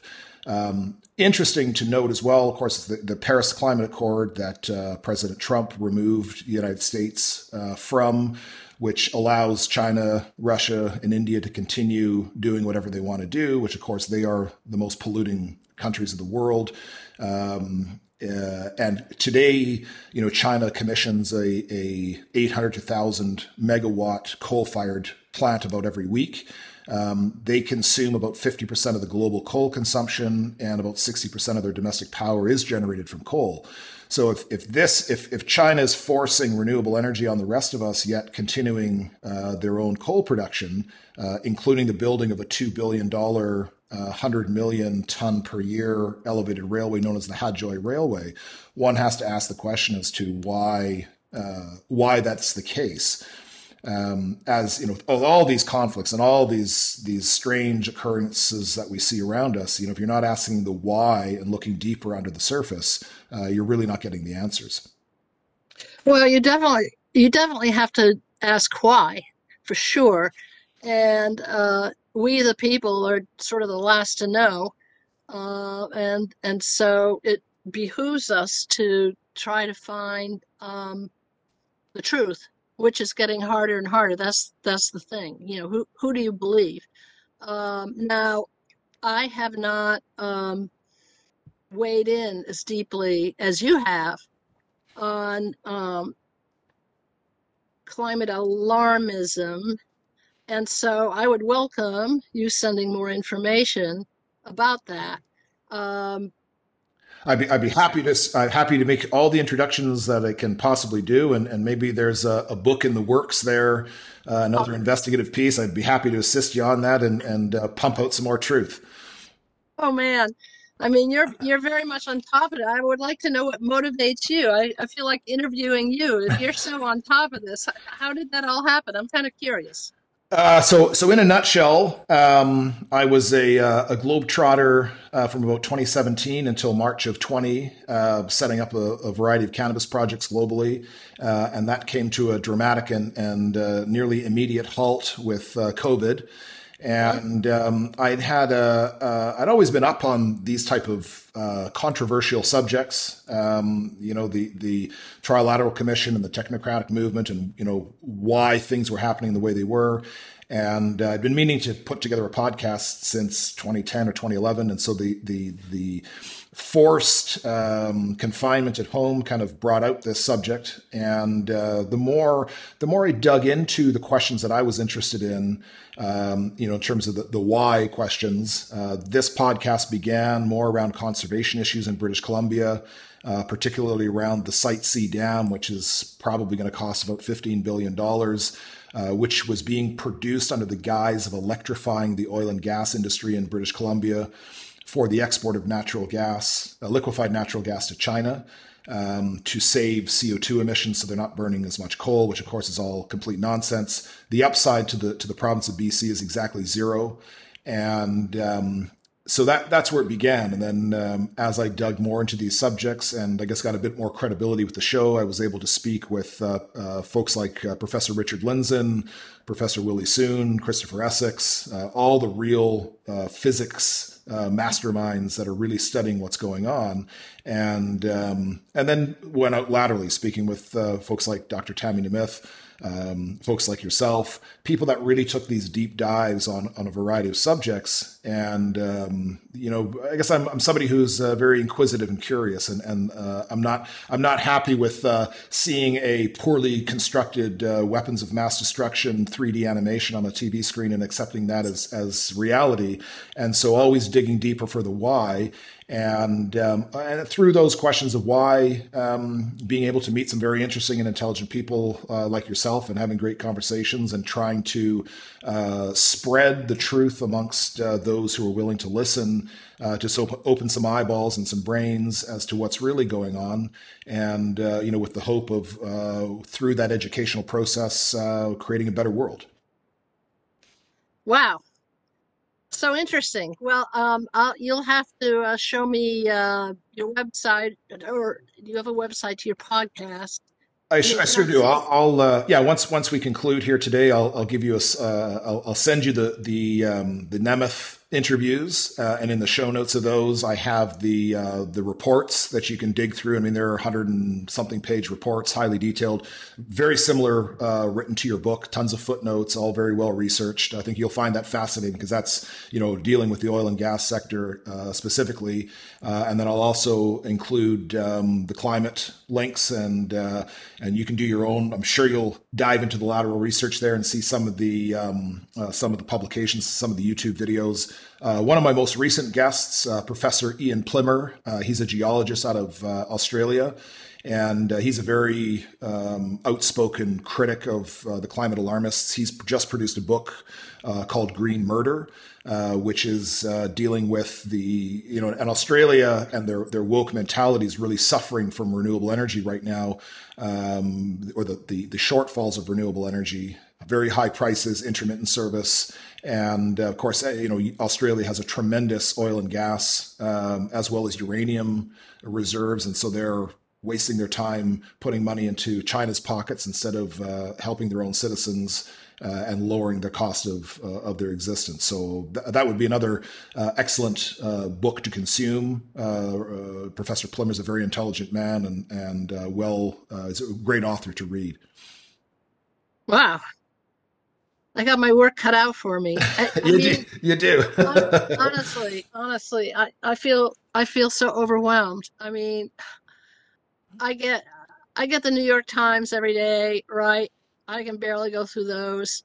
And then when I start writing, of course, then thank God for the web, frankly, that you can find other sources, just don't go with the traditional ones. And but in a way, I think this is the questioning and the whys. This is all a very good development for us. I would like to think we're coming out of this period with what I would call a new renaissance. I hope so. I really hope so. I got my master's degree in Florence, Italy, and the capital of the Renaissance. And I wrote my master's thesis on Cosimo de' Medici and actually how he used art and architecture to power his regime. But in the process, I studied the Renaissance a lot. And one of the things I learned was that the Black Death had a huge impact on the people of Italy and Europe, but Italy in particular, and to the point that they required that all boats had to stay offshore for 40 days. And that's quaranta in Italian, where the term quarantine comes from.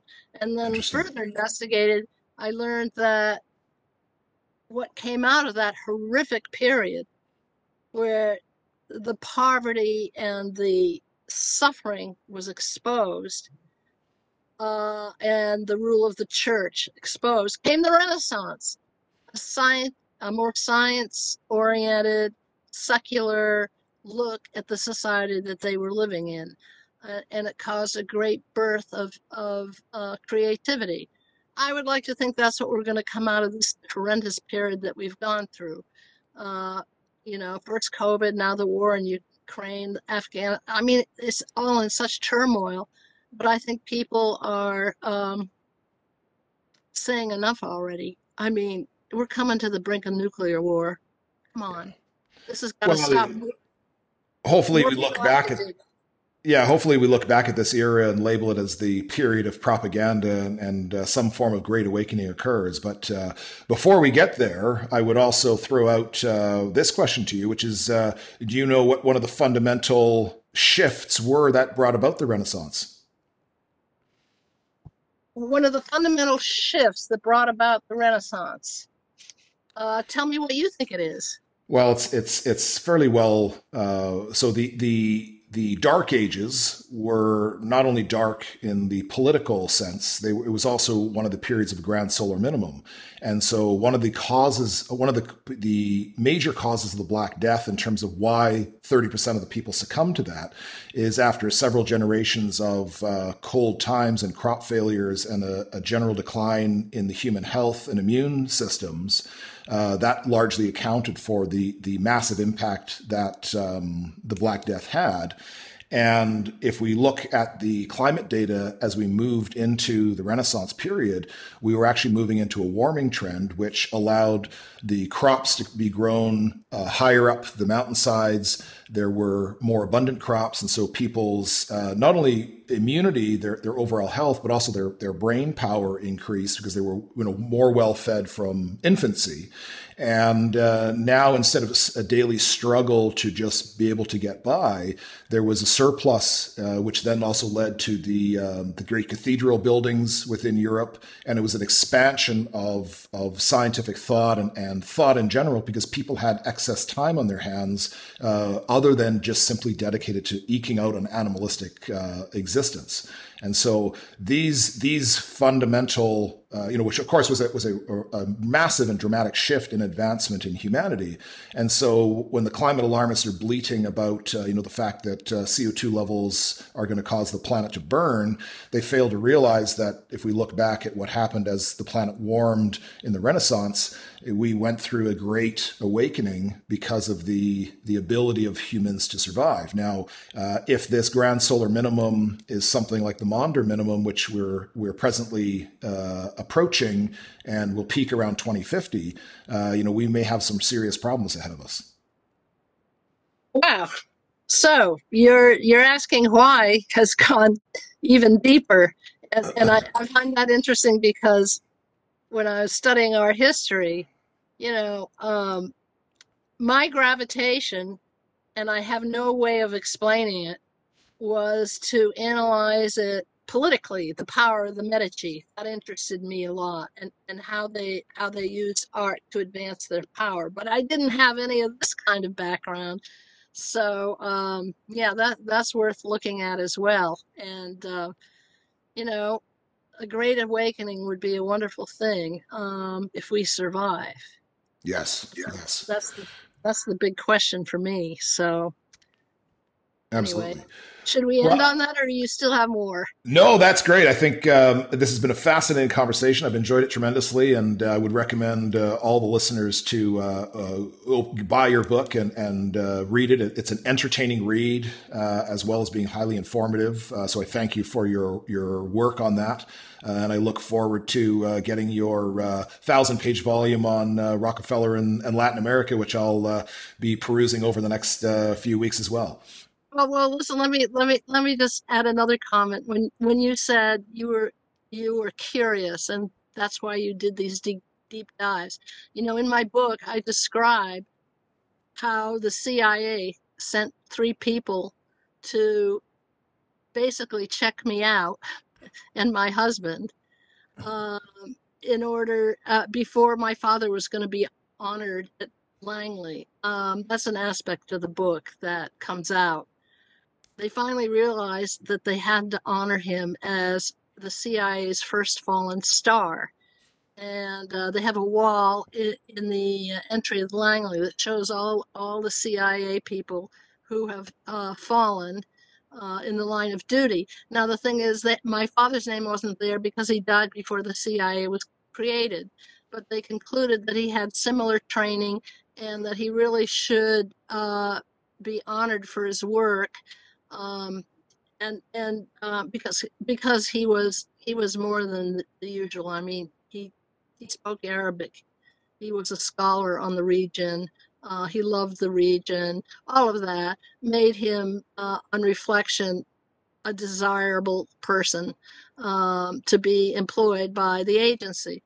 But the thing is, in the process of sort of checking me out, one of them, who was a psychologist, came and talked to me. He wouldn't give his name. But at one point he said, I wonder why you never joined the agency. And, and I said, well, why do you say that? And he said, well, you're curious and you're not afraid, which I take as a compliment. But my path went to journalism, where I'm more comfortable. Okay. Fantastic. Fantastic.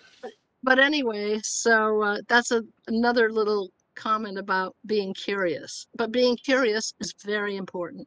Yes. And people, yes. I would really encourage people to dig and dig and dig and use a variety of sources to try. It's hard, but you can, there is an objective reality there. And if you search hard enough, you can get to it.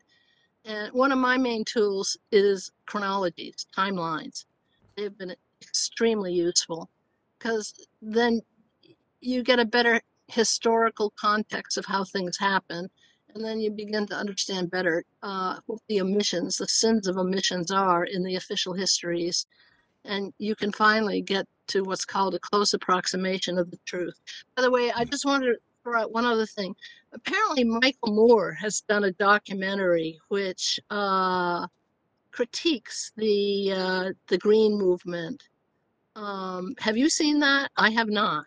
I have not, no. And I guess if we're throwing out pieces that people should have a look at, Oliver Stone's done a lot of work on Ukraine and taken a deep dive into this situation. So I'd also recommend listeners look at some of his stuff. And Oliver Stone's a bit of an outlier. I mean, he's certainly not an ascriber to the mainstream narrative. And so, again, yet another source to look at as opposed to the gibberish coming out of CNN on a 24-hour basis. Yeah, that's right. Fantastic. Yeah. Well, so in closing then, Ms. Dennett, how can listeners learn more about you and your work? Where would I direct them?